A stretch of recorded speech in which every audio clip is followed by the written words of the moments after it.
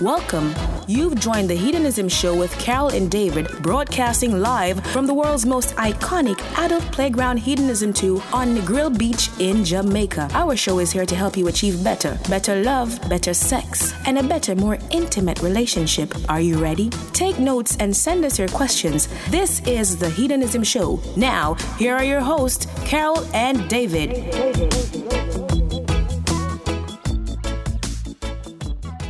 Hi everyone, we're Carol and David and welcome to the Hedonism Show. While we're doing our part, staying home to flatten the curve, we are missing our favorite sexy resort, Hedo II on Negril Beach in Jamaica, and we can't wait to get back there again. But we are happy that we can share a little Jamaican vibe right here on the Hedonism Show. Absolutely. And before we get going, we want to shout out to all our Jamaican friends and family from Hedonism 2 in Jamaica. We want to shout out, of course, to Harry and Kevin and Donna and Winston and Chef Anthony and all the other amazing people who make everybody's vacation at Hedo II as amazing as it always is. We hope they're all safe and healthy at their homes in Jamaica. And, of course, we can't wait to get back to the world's most iconic adult playground. It's an all-inclusive paradise where you can turn your fantasies into reality. And, oh, my God, have we turned some of our fantasies into realities the many times we've been at Hedo. It really is the sexiest place on earth where you can get wicked for a week and be as mild or as wild as you like. The Hedonism Show is all about the pursuit of pleasure. And, as usual, we'll be talking about sex, sexuality, relationships, and all the ways to spice up your sex life and live happy, healthy, and always horny. So, are you ready to open a new chapter in your relationship and explore the world of non-monogamy? Is the idea of it exciting and terrifying at the same time? Well, you're not alone. On today's show, we're going to talk with a writer who is working on her new book about non-monogamy, sex, and gender, as she shares her experiences at Hedo II that helped her discover a new path to sexual freedom, openness, and personal empowerment. And before we get going, let's just take a moment to talk about our top waterproof blanket, because everybody should continue to have great sex now more than ever. If you're fed up with sleeping in the wet spot or having to change your sheets every time you have sex, then you need one of our top waterproof blankets. It's 100% waterproof and leak-proof, and it guarantees to keep your bed and mattress dry no matter how wet it gets. From messy massage oils to silicone lubes or any other sexy wetness, just throw it in the washer and dryer and it comes out looking like brand new. And you don't have to leave your house to get one. Simply and safely go to Amazon and order yours today. Search Top Waterproof Blanket. That's T-O-P Waterproof Blanket. Great sex starts now. It sure does. And so does today's show. You know we're Carol and David.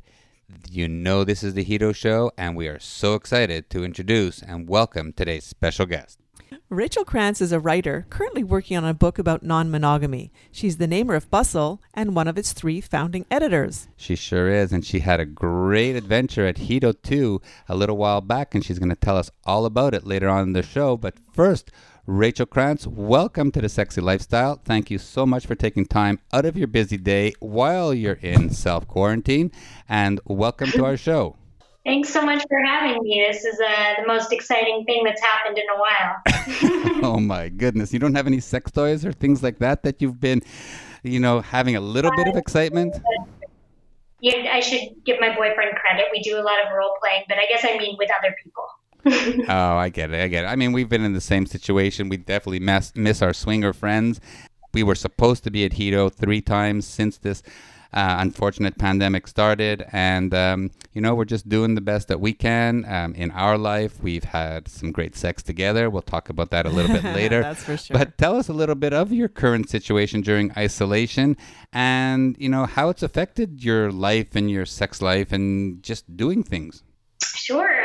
Well, I'm here hunkered down with my boyfriend, and he actually moved in more officially at the beginning of quarantine. And that was kind of an interesting thing for us because we were living apart before this, and I was sort of very adamant about living alone. And when this happened, it just felt very clear that I wanted to be together and that I didn't want him to have to risk being around roommates. And so we sort of started living together under these interesting conditions. And I feel really lucky that it's been working out as well as it has, because I think it could have been just a real shock to the system.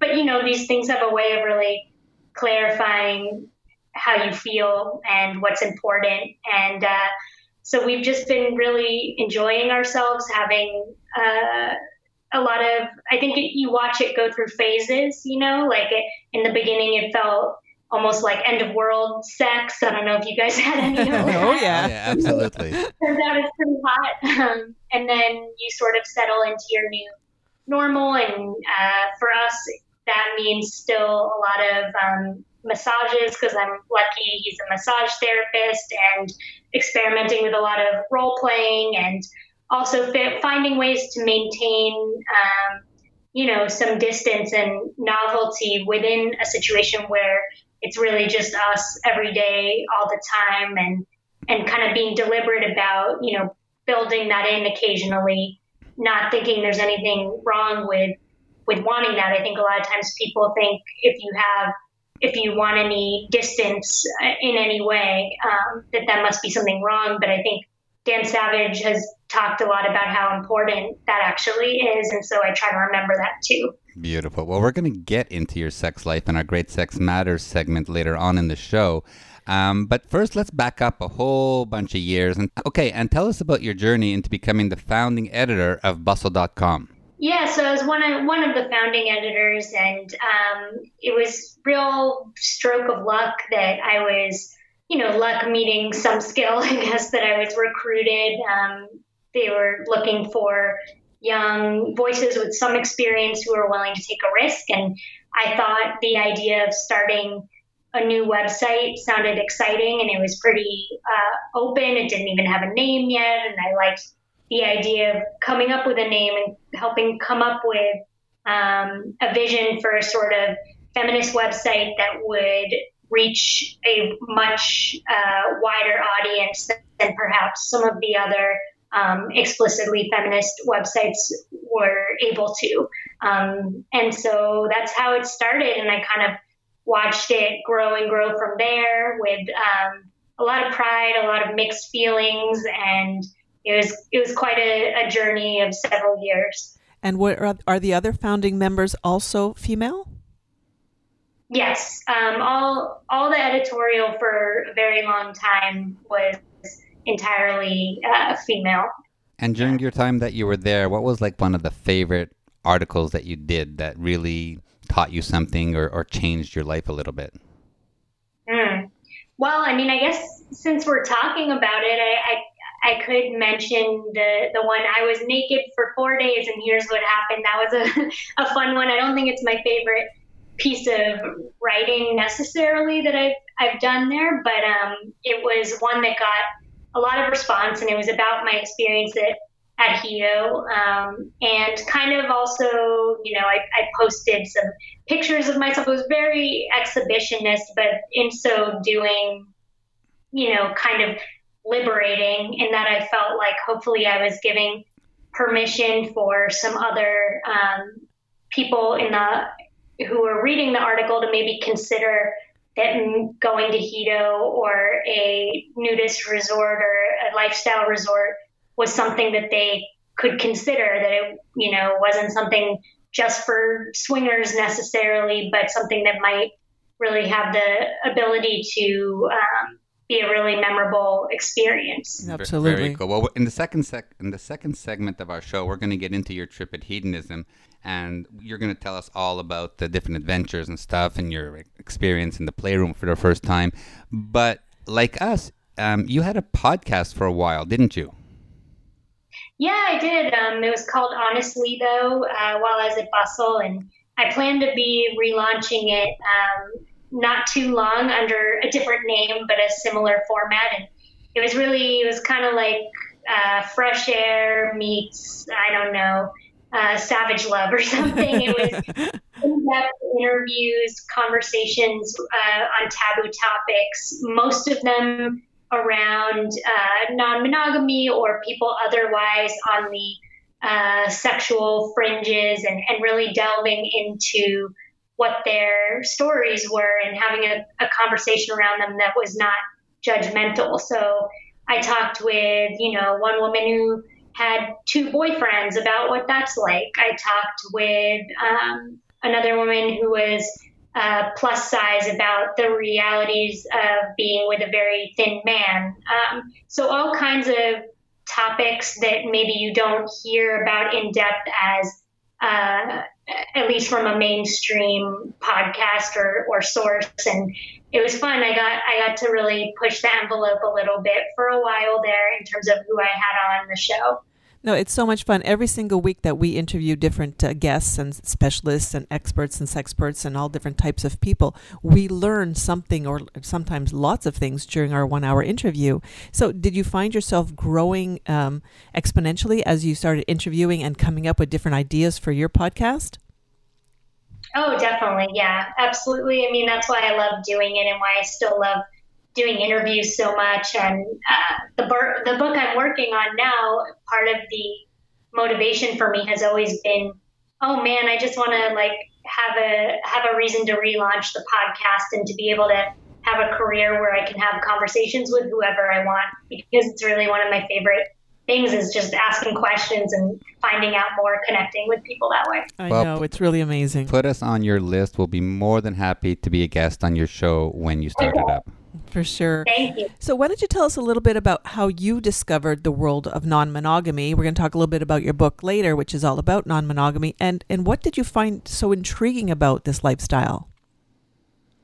Sure. Yeah. So I guess, I'd read Sex at Dawn and been, raised in the Bay Area and gone to NYU. So I was around a lot of people who were kind of beginning to explore certain forms of non-monogamy anyway. I was aware of it as a concept, and I was even intrigued by it, having floated threesomes to past boyfriends as maybe a easy entry point. But beyond that, I kind of felt stuck. It was like we'd both get turned on by the idea, and then it would kind of fizzle out of none of us knowing how you'd possibly even begin.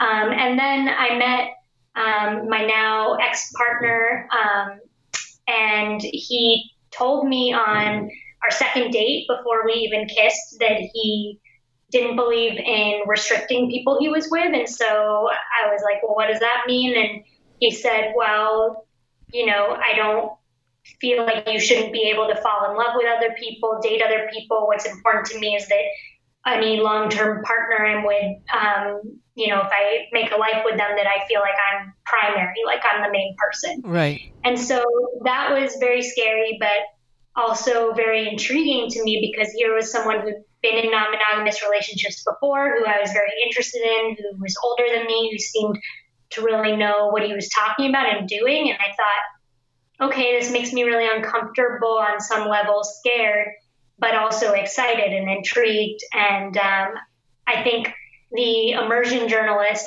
in me has always been most interested in realms of the heart. And so this seemed like some of the most interesting territory I could throw myself into. And with him by my side, I felt brave enough to try. Wow, that's cool. Now, on your website, I saw the word immersion journalism. And is that kind of what you felt like you were doing? You're immersing yourself into a world that you were maybe not so comfortable, so that you can learn and expand and grow? Exactly, yeah. And I, the lines got very blurry for me in certain ways, because it was like I was approached by an agent early on about the idea of writing about non-monogamy. Once I started writing about it on Bustle, about a year in, I came out as being in an open relationship. And this was the way I was trying to understand my experience. I was writing articles about the psychology of jealousy in an attempt to understand what was happening to me. Journalism is the way I've always kind of understood my own experience. But once that idea was floated, I'd certainly already been thinking, wow, maybe one day this will be, I'll write a book about this. This had always been my dream, but that sort of threw it in as a possibility in real time. And I began recording my journey. And thinking of my life as a book or as this story that had structure to it that I was both protagonist and narrative of was a very interesting, at times confusing, at times very empowering way to view myself in the world. Now, when you were growing up as a teenager or in your 20s, were you a sexually inquisitive young lady who wanted to learn about sexuality? Were you doing fucking the football team under the stands? Or were you this nice little prim and proper girl who did everything mommy and daddy said she was supposed to do? I was a little bit of a late bloomer. I didn't date anyone until my senior year of high school. So my pattern was always serial monogamy before this experience, that I would, date men. My attraction to women was always there, but in the background and somewhat suppressed.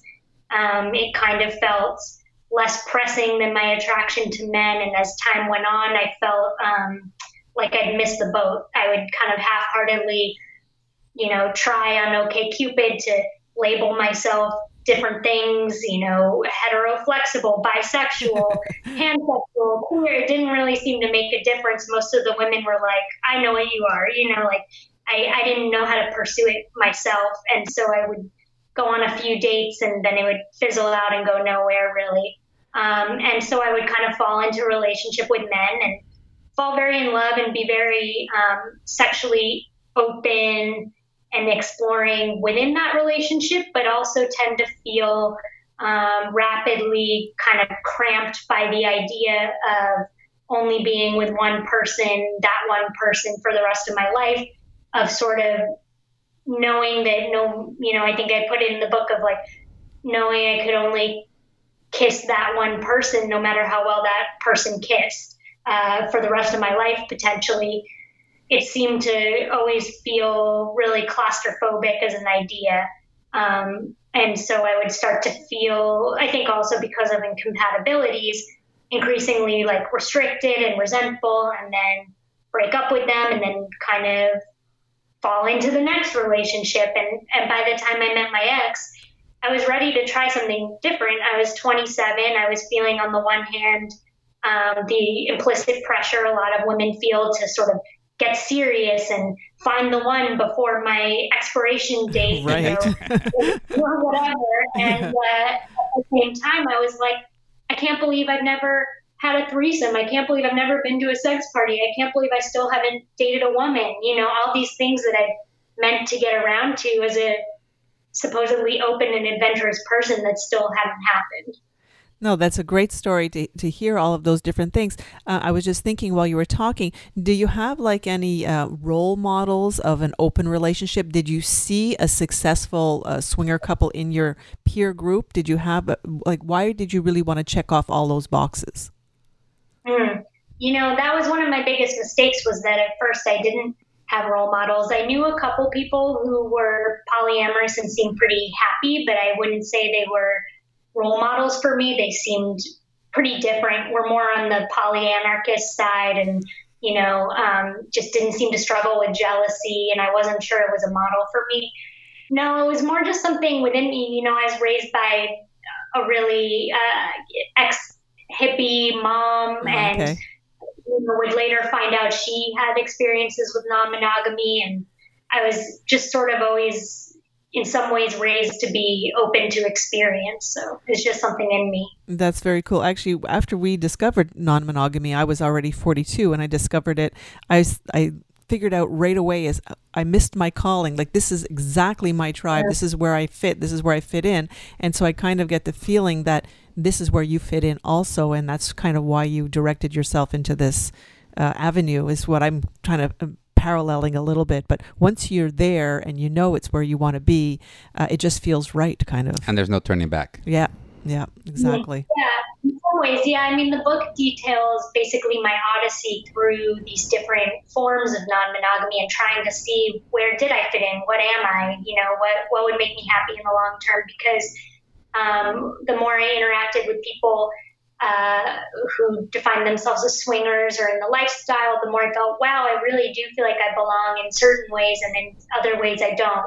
And same thing with people who define themselves as polyamorous. I felt, oh, there's certain things about this that really feel like me and other things that don't. And so, even now as I continue working on this and meeting new people and thinking about it so much, I'm not sure what I would call myself, except that I think I'll always want at different periods in my life some degree of openness to my relationships. Wow, this is all great. We're just going to ask you to hold that thought as we remind everybody that we are Carol and David, and we are talking with writer Rachel Krantz all about the world of non-monogamy. Just going to take a quick break for a commercial, and we'll be right back. All right, so we want to tell you about a new product we've discovered that helps improve your sex drive and a whole lot more. We've been using Somaderm gel for a few months now, and wow, what a difference it's made in our daily lives. Somaderm is a transdermal gel that naturally optimizes human growth hormone, HGH, and supports our body's stress response system, which we all need right now. From improved libido to better stamina and beyond, we've also noticed less joint discomfort, better sleep, and an overall feeling of well-being. Yeah, this amazing gel has improved our life as well as our sex life. And we all want better sex, right? So go to thesexylifestyle.com for more information about Somaderm gel and order yours today because... well, great sex matters, and we all deserve it. All right, this is the Hedo Show. We are Carol and David, and we're having a great discussion with writer, editor, and all-around cool person Rachel Krantz as we continue our discussions about non-monogamy, and now we're going to get into her experiences when she was at Hedo II in Jamaica. So, Rachel, first of all, tell us how you found out about Hedo II before you even got there. What made you want to go there? Well, I found out because when you're in media, one of the biggest perks is that sometimes you get offers for press trips, and so Hedo offered a press trip to certain editors and writers who worked at websites or wrote for websites or magazines they wanted to be known in. And so I was invited on a Hedo Girls getaway of I think it was maybe a 5-day trip, and with this group of other women. And I remember getting it in my inbox and being like, oh my God, I really want to go to this. I hope my job lets me do this, please. And they did, to their credit. And so I got to go that way. Well, that's great. So set the stage for us, who you're with, what time of year, what your feelings were, what you had thoughts on, what you were afraid of, and set the whole stage for us as you arrive at Hedo Resort. Well, that first time was very different than the second time I went, which is the time I talk about more in the book with my ex-partner for Young Swingers Week. But the first time for this Hedo Girls getaway, my experience was really much more about the experience of being naked in public, so to speak, for the first time. I made out with, I think they had a group of male strippers come and perform for us one night. And I became friends with one of them and ended up making out with him. But other than that, I don't think I even really went into the playroom or interacted with that aspect of things much the first time around. It was much more about the experience of being naked for me and how liberating that felt. So we read your articles about that first experience there, and you really went explicitly into how you were transformed by being there naked. And a lot of people don't understand that, and they think, ooh, I'd be so, shy, and I wouldn't feel comfortable, and I would be insecure. But tell us about your experience about being naked for the first time in public. Yeah, so it was just, I remember, first they kind of encouraged each of us, or one of the girls started it. They took us out on a boat to go snorkeling, and one girl took her shirt off. And then I remember we all started taking our shirts off, and it just felt like after that had happened, we were all bonded in this way that felt so animal and natural. There was this vulnerability that came with being naked in front of other people that assured a mutual respect I hadn't really expected. And that what was so special to me about Hedo in particular.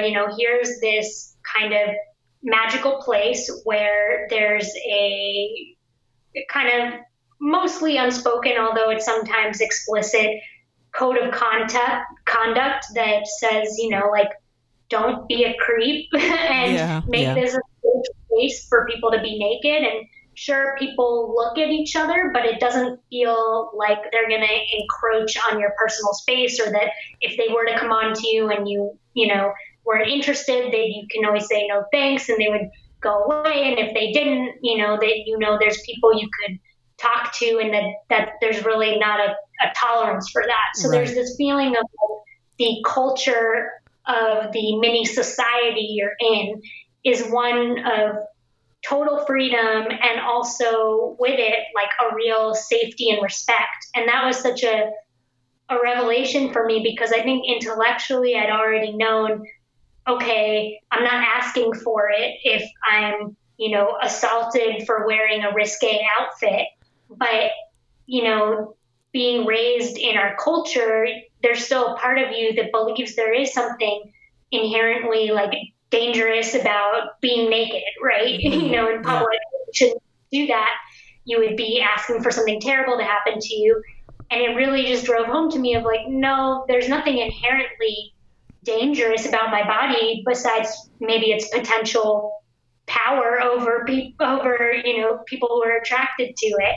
But there's nothing that needs to be unsafe or dangerous. It's the society around it and the social norms we've constructed to make certain parts taboo, that creates that culture of danger. Yeah, absolutely. I can remember when I was a teenager and growing up, I was topless. I went to Europe very often. We went on the beaches there, and in my backyard, I would be topless, very comfortable doing that. But when I started going into swingers resorts, I'm saying about 12 years ago, when we started going to these different beach resorts and being naked in public and taking off my bottoms, it was a bit of a different story.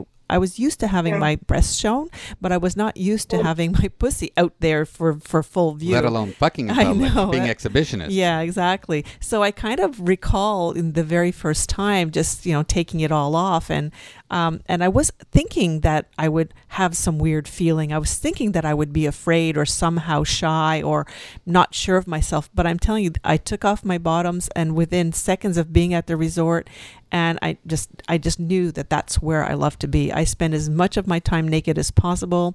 Even in a cold country where we live, I come downstairs in the morning naked. I have my coffee naked in the living room with David, and only get dressed when I have to. And I just love the world of just hanging out naked whenever I can.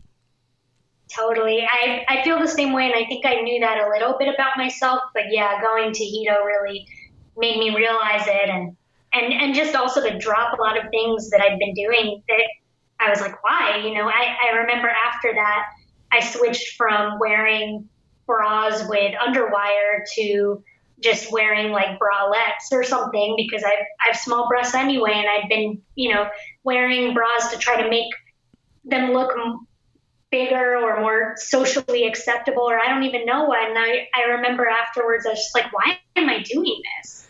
This is not comfortable. I'm restricting my breathing in some way that's totally unnecessary. I don't have to do this anymore. And certainly pretty much anytime I'm home, if I'm in clothes, it's ones that feel as close to naked as possible. So yeah, for some of us anyway, it seems like something that's very, very natural. Maybe for many people, but I think I would love to someday write a book about naturalists and around the world and see the common threads, because it's so interesting, the crossover with the lifestyle, and then also how for some people it doesn't cross over at all. Mm-hmm. It seems much more like something that's always been there inside them. Yeah, absolutely. So I have a inquiring minds want to know. So I read in your article, and Carol and I have been to lifestyle and swinger resorts and cruises for, like she said, 12 years. And we know that the majority of people do not have very much hair on their bodies. And you made a point of saying that you were the one there and you had full bush. So, like, what's that all about? What's my full bush all about? Or what? Is it a statement you're making? Yeah. I noticed that was one thing I was going to say when I first went. I was like, oh my God, I'm the only one with pubic hair in this entire place. Like, I didn't get the memo that everyone, I think I knew that was a style, but I definitely realized that and came to learn in the lifestyle, it's particularly true that women tend to be totally bare or maybe just have a landing strip. For me, it goes in phases. It's not that I have never waxed or don't groom at all, but I've even written an article on reasons to rock a full bush that still lives on Bustle that is another favorite, and really broke down all the reasons why it's, in the same way as being naked, like our bodies are kind of made that way for certain reasons, and it helps protect you against not just irritation, but many diseases and infections. It kind of serves as a way to trap things that might make you sick and as a cushion against really hard fucking. So there's a lot of reasons to enjoy a full bush. And also I've realized that as it's become more and more of an anomaly, it serves as a great litmus test for the kind of men I want to sleep with. The ones who are really into pussy and into, I don't know, just like strong women seem to really be into the novelty of seeing someone who actually has hair down there. That's very cool. But I'm gonna tell you a little joke, okay? So the joke goes like this. What do you call a Roman with hair between his teeth? What do you call them? A gladiator. Such an old joke, David. It's so funny. I had to. Oh my gosh. I had to say it. Yeah, of course you had to say it. Okay, back to Hedo. So one of yours, because I noticed a lot of the men do at Hedo as well, and that was really. Yeah, exactly. A lot of men do shave and trim. Manscaping for sure. Yeah, and you would see a lot of very groomed men as well, but. That's just something that's common in the lifestyle. So when you go to naturalist resorts, there's hair everywhere in the armpits and full bush. It's everybody's choice. Yes, it's everybody's choice, but it is something that's common in the lifestyle. And nobody judges. Nope, it's whatever, but it is something that we see often, the men having well-groomed pubic hairs as well. We want our cocks to look bigger, and the women always told us that, with no pubic hair, that your cock looks bigger. It's true. So Rachel, not a look on men at all, but I definitely did notice that it does work as an optical illusion. So, are you saying that size matters, Rachel? Skill matters more than size, but I'm not someone who pretends I don't like a big dick sometimes. Yeah, and it's not that we need the big dick. It's just that we don't want to have the little weenie dick. That's all. In my world, anyways. I don't need to have it, but I don't want that little one. I want to be able to feel it when it's inside me, that's for sure. Are you happy with mine? Yes, Dave. Yours is perfect. Perfect for me, that's for sure. Well, because I come with the one I have. It's not like a woman where I can get an enhancement and get bigger breasts. You absolutely can get an enhancement and get your dick done, but nobody wants to. You want me to get a bigger dick? No, thank you, baby. No, not at all. All right, good. So, Rachel, let's just touch on a little bit about your second trip. Give us set the stage for that trip and what you were expecting. Who were you with, and kind of what happened then? First, let's shout out to Brett and Young Swingers. We've been there. Unfortunately, there was a bunch of Young Swingers trips that were canceled this year, and we're looking forward to seeing everybody in March 2021 for the re-engagement of everybody for Young Swingers Week.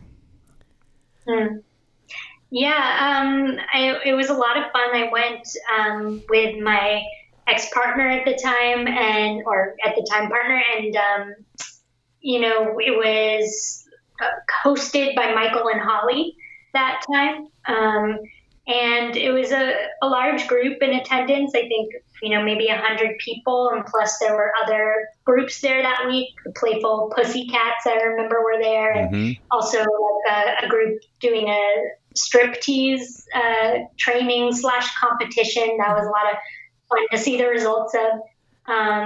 And that time it felt a lot different because it was more people there that week, and I definitely experienced the lifestyle dimension of Hedo much more. It was more about that than the experience of being naked. No, that's absolutely true. And the thing is that you get a whole different perspective on your own, I guess, limits or boundaries when you are with your partner and you are engaging in sexual activities in a place like that.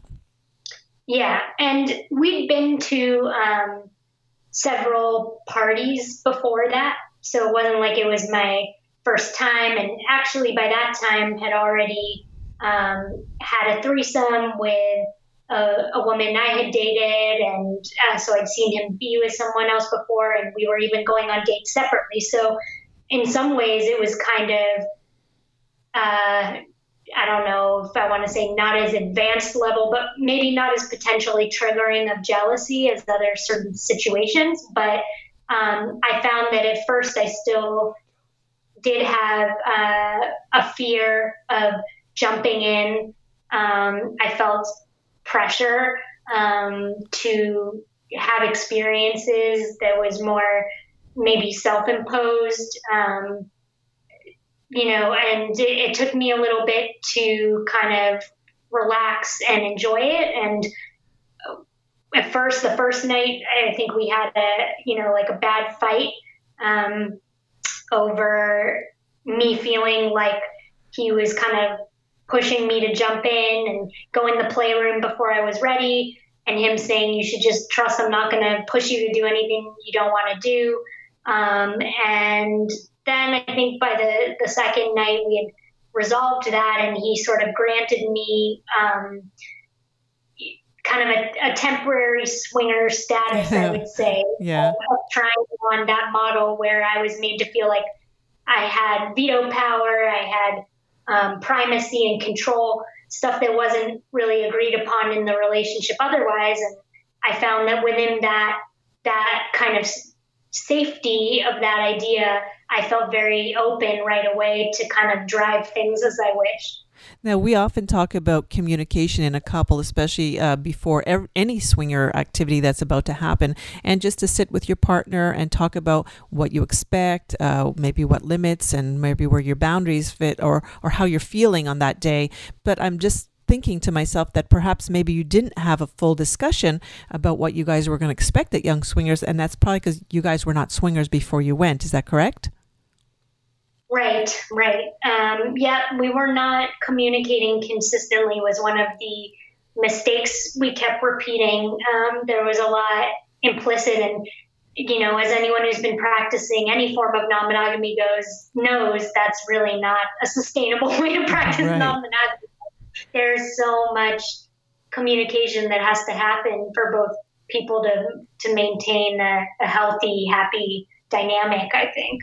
But also, you don't know what you don't know. So sometimes it's hard at the beginning in a swinger relationship to sort of set up the rules and the limits and what you're going to do, because you don't often know what you're going to expect, especially when it comes to jealousy. You might hope that you're not going to feel jealous, but sometimes it does. And earlier you mentioned that you wrote a whole article on jealousy. Can you tell us a little bit about what you learned? Sure. That was a really interesting look where I talked with a counselor I ended up working with and talking to a lot, Kathy Labriola, who's an open relationship counselor. And she kind of broke down a lot of the different theories around jealousy, Freud's theory, which kind of breaks down, when we talk about jealousy, we kind of tend to mean it as like being synonymous with envy, but really envy is only one component of the feeling that we tend to term jealousy. So really within that, there's envy, there's feelings of abandonment, there's feelings of loss, of mourning something as existential as the idea that we could ever be enough for anyone fully, that we can hold on to anything in life. It's a real grieving feeling in a lot of ways when we feel jealousy, this sort of lack of having the illusion of control in a certain way. So I learned that. I also learned that, jealousy is somewhat societally constructed. Evidence of that in terms of researchers, anthropologists who study it and find that around the world, rates of jealousy are much lower in societies that don't tend to view sex as a scarce resource or place as high a value on paternity or marriage, which makes a lot of sense, right? We're trained to see relationships as proprietary. And so when someone else is with our partner, it feels like they're taking something from us that has a socialized, almost material value. It's a threat to our livelihood almost, or at least what we associate as our livelihood. So, that made me start thinking about, wow, okay, is this jealousy I'm feeling something I've really just been socialized from a young age to feel through all the love songs that equate, owning someone with loving them? And if it is just a socialized feeling, could I maybe train myself through a continued exposure therapy to basically unlearn this response? And so that was a lot of the experiment I was undergoing in that relationship, was seeing, could I basically decondition myself from having a jealous response? Well, that's very interesting. Actually, my experience in the lifestyle, especially at the beginning, was I was surprised that I was not jealous when I saw David fucking another woman or kissing another woman. And actually, I went to see a therapist, a sex therapist, and asked her, how come I'm not jealous? I thought maybe there was something wrong with me. And so she explained a little bit like what you were saying about what is jealousy, and that it's a natural reaction, it's a natural feeling, and that it does pop up. And she said it probably does pop up for me as well, but because I'm in such a secure relationship and in feeling confident myself, that I just it comes up and I deal with it almost simultaneously as it appears, and I'm okay with it. So we all experience jealousy in a different way, and that's just interesting. Your experience was certainly very interesting. Yeah, security is a lot of it, right? Of how you see, when he granted me primacy or veto power, I felt secure enough to then kind of go crazy for the rest of the week. Or I think about my current relationship, where I feel very secure in a way I didn't before, and where perhaps he has less interest in being with other people. And I found that the fantasy then of seeing him with other women emerged almost immediately in a way it never had before. And so I've really seen firsthand how feeling secure is very tied to how open I feel and how turned on I am by the idea of sharing, and that what could have made me jealous in one relationship turns me on in another. Wow, this is all great stuff. Let's just take a second to remind everyone that we are Carol and David, and we're having an amazing discussion with Rachel Krantz, who's a writer and one of the founding editors of Bustle.com. Coming up next is our favorite segment, Great Sex Matters. Stay tuned. We want to invite you to join us at Hedo II. We're going to hopefully be there in December 2020, and we're hoping that things are going to be getting back, not to normal, but the new normal is going to allow us to travel and go to our favorite resort in the world, which is Hedo II on the Grill Beach in Jamaica. And in December, Hedo is going to be celebrating with all their loyal guests. They're going to have some amazing rates, of course, their fantastic food, the amazing sexy entertainment, the fantastic staff who want to welcome us home, and of course all the erotic and sexy people who are going to be there. And it's really going to be a feel-good, get back to home vacation. Just visit our website, thesexylifestyle.com, to stay informed about all the sexy, open-minded events that are happening in your area and around the world. Alrighty, this is the Hedo Show. We are Carol and David. Unfortunately, we are not broadcasting live on the Grill Beach in Jamaica. We're sitting here in our studio being quarantined like the rest of the world. We're going to do our favorite part of the show, where we get to talk about great sex because, well, great sex matters, and we all deserve it. As you know, this segment is all about the intimate lives of our guests, and we love to delve in deep and find out about their personal experiences relating to sex, sexuality, and their relationships. All right, Rachel, you're up. So the first thing we want to know about is when you decided to go to Hedo the second time, and you had these, ideas and thoughts about what it was going to be like. Tell us about those thoughts, about what you expected it to be, and then what it actually was.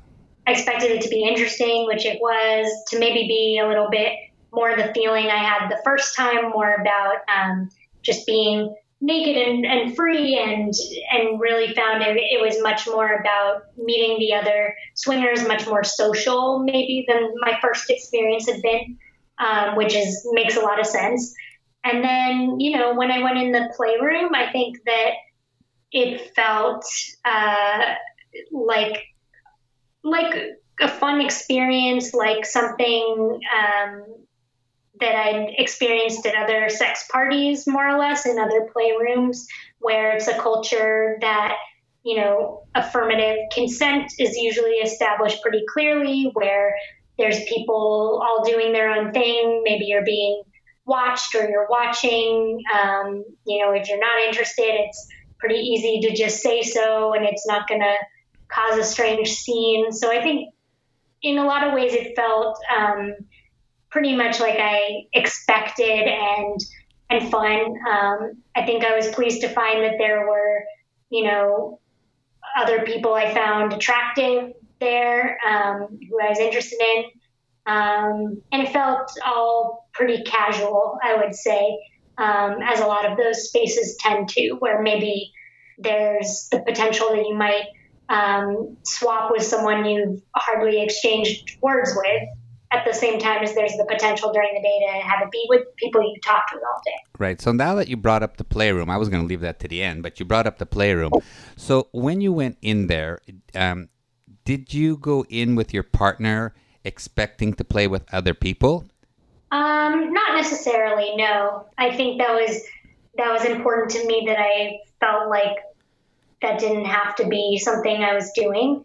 But I guess at that time, we were experienced enough that it was kind of like, well, I think as I put it in the book, when we were at a sex party, it's like when in Roman orgy, like you kind of have that feeling of, well, I'm here, I'm open to meeting other people, but it can be a lot of fun just to be watched in itself for me. So it wasn't necessarily a given. Absolutely. I mean, Carol and I are exhibitionists, and the amount of times that we go to events like this and we play with other people, our favorites are foursomes and moresomes, and the amount of time we go into a playroom and we just fuck ourselves and hope people are watching us or going to tap us and say, can we join in? Or they're just watching and playing with themselves. That's also fun. It is a lot of fun, and a lot of people don't realize that at Hedonism or on the cruises or at the other resorts, 50% of the couples who come there do not swing. They come for an erotic experience. They come to grow their couple, to push their boundaries, to fulfill some fantasies. And going in the playroom and fucking your partner in front of 20 or 30 or 40 other couples is super invigorating. Hot. Yes, absolutely. It's sexually charged. You'll maybe do something or try something new that you have never done before, just because you're feeling that the sexual energy from everybody else and listening to the sounds of sex and everyone else enjoying themselves. Like, that is so erotic, and it's wonderful. I remember once Carol was sucking my cock. She was giving me an amazing blowjob, which she always does. But there was this other woman right next to her doing the guy that she was with, and Carol's like, oh, that's something new. I don't know that. And all of a sudden she switches up and starts doing it on me. I was watching what she was doing, using a technique that I had never tried. And I said, oh, that's interesting. And we were communicating, and she was showing me. I said, show me what you're doing there. And so I was like learning something new at the same time. And David's there. That's cool. That's so great. Yeah, no, I think that's really great to emphasize, and something that I hope I make clear when I talk about Hedo is, even though I had these experiences, I think it's something that anyone who's curious about it on their own or as a couple should explore, whether it just be the experience of being naked or being in the playroom and having a sort of exhibitionist or voyeuristic experience. And if you're in a mature partnership where you can talk about these things and you can have boundaries about things beforehand, and you don't feel like, my partner's going to pressure me to do things I'm not comfortable with, then I think it can be a really great way for so many couples to kind of explore some of the juicy parts of non-monogamy or the lifestyle without having any real threat of jealousy at all. And, I think if you're worried that your partner is going to push you to do things that you're not comfortable with once you're there, or pout that you're not playing with other people, like that's a sign of other issues in the relationship. And if you're in a mature partnership, then, I think Michael said you go as fast as the slowest person. Right. Yeah. I really like that idea. And yeah, I just think it's a great way that so many couples could have a really sexy experience without necessarily having to touch anyone else at all. Yeah, and we always like to say that there's no right way or wrong way to be in the lifestyle, and it's whatever works for your couple. That's what the guiding light is, whatever works for your couple. And within the couple, of course, you go by the slowest person with you. So I want to just touch on your book again. We have mentioned it several times. Why don't you start by introducing your book? What's the purpose of it? Why you got started? And how you are incorporating all these sexual experiences into your book. Yeah, thanks. Well, it's the title is actually subject to change any week now, so I don't want to say what it is, unfortunately, yet. But by following me on Twitter and all that, you can find out. It's going to come out in summer of next year, 21. And it is the story of basically this non-monogamous odyssey I went through and the arc of the relationship I was in for 4 years, and kind of is about much more than just non-monogamy, really. It's about my quest to explore, what does liberation mean to me personally? How do I want to be in a long-term partnership? And sort of also is my journey intersecting with all these different people I meet and become friends with or date, who are in all their own different ways exploring these same questions. And so it reads a lot like a memoir, but is contextualized throughout with footnotes and also just quotes and ideas woven in from all the research I've done over the years and all the interviews I continue to do around these questions. So you're sort of reading my story, hopefully like a sexy novel almost, but you're also learning a lot along the way about how my experiences emulate or illustrate larger trends as well. And in the book, do you get very descriptive of some of the life-altering sexual experiences that you had during your journey? Oh yes, it's my goal is that it's going to be something that really straddles the line between what's traditionally being called erotica and journalism, because that's what comes naturally to me. That's who I am, and I don't believe that these sides of ourselves need to be segmented. I guess part of my statement is that I believe you should be able to take this seriously as a work of intensely researched and fact-checked journalism, and also view me as a highly sexual being and know all kinds of details about my innermost sexual psychology and sexual blocks and the juiciest parts of the sex I was having. I really don't think these sides of ourselves need to be so segmented, and that to be respected, that you should have to present yourself as if you're only partially a sexual being. So that's kind of my goal with the book, is to blur the lines of these genres. Wow, that's very cool, and looking forward to it. And you mentioned that you made a whole chapter dedicated to this experience at Hedo during Young Swingers Week. Yeah. It's definitely an important part of the book. Wow. And we're coming to the end of the show. We've had so much fun talking with you, but we always want to leave with some final advice. So we're talking about now, if a woman is thinking about going to hedonism, and I know you're very female-centric here, what do you think would be the top 2 things that she needs to know before either considering or before actually getting there?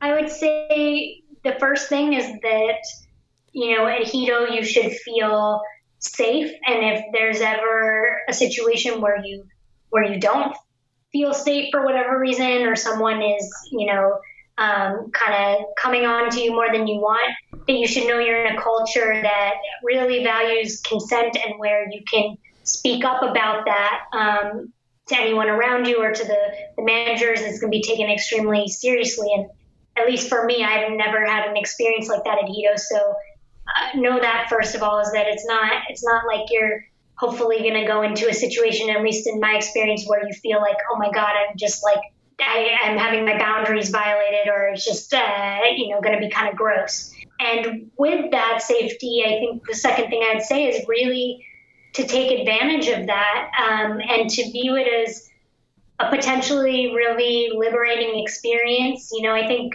I was supposed to go back before all this happened, and I feel like I hope to always go back every year, really, ideally, almost for a tune-up, the same way I would I like that. Go on a meditation retreat periodically for a tune-up of my mind.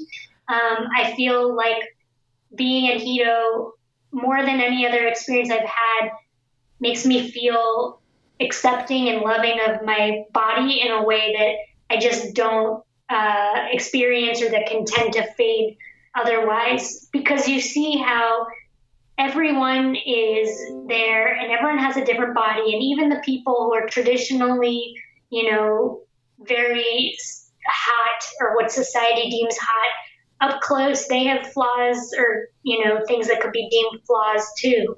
And then the people who maybe on the outside would not be deemed, the ideal body type by mainstream culture, you see these parts of them that are so beautiful emanating through, and it really just helps you accept your own body and love it in a whole different way that I found very personally empowering, and to have really lasting effects in terms of how I felt about being in my own skin and how critical I can tend to be sometimes. So I think for that reason alone, if you have issues around accepting the way your body looks, that it can be a really liberating investment to experience just really facing that fear and bearing it in front of a group of strangers and watching as you're accepted and appreciated as you are. Wow, that was so well put. Thank you so much for sharing that insight. Not everyone can explain it as well as you, and the people who have been there probably have exactly the same sentiment. So thank you for sharing that great information. Oh, thanks for giving me the chance to. And I think maybe what we'll do is next year, before Rachel comes out with her book, we'll arrange to be at Hedo together. We will do a show launching your book with you at Hedo. Oh, maybe you can read your chapter about Hedo right there on the air. Maybe not read a chapter on the air, no. Okay. But we can talk about the book and the chapter and celebrate with some nice Jamaican lobster and the great food from Chef Anthony. And Rachel will definitely be in touch. We'll definitely be in touch, and we want to be there and help you get your book out there. And we love when people succeed in doing things that help people open their minds, to help women say yes to great sex, and to just be a very sex positive world out there. Yes, I love that idea. Thank you. And I really hope that vision comes to reality. That would be so wonderful. What a way to celebrate. Absolutely. So, Rachel, we can keep talking for hours, but we're going to save that. You've had some great information. You've really enlightened a lot of people with respect to Hedo and going there for first time, second time, being a woman. Let's tell everyone now how they can find you online, social media, and eventually your book. Yes, thank you. This was so much fun. Well, people can find me just by my name on Instagram and Twitter at Rachel Krantz. It's Krantz.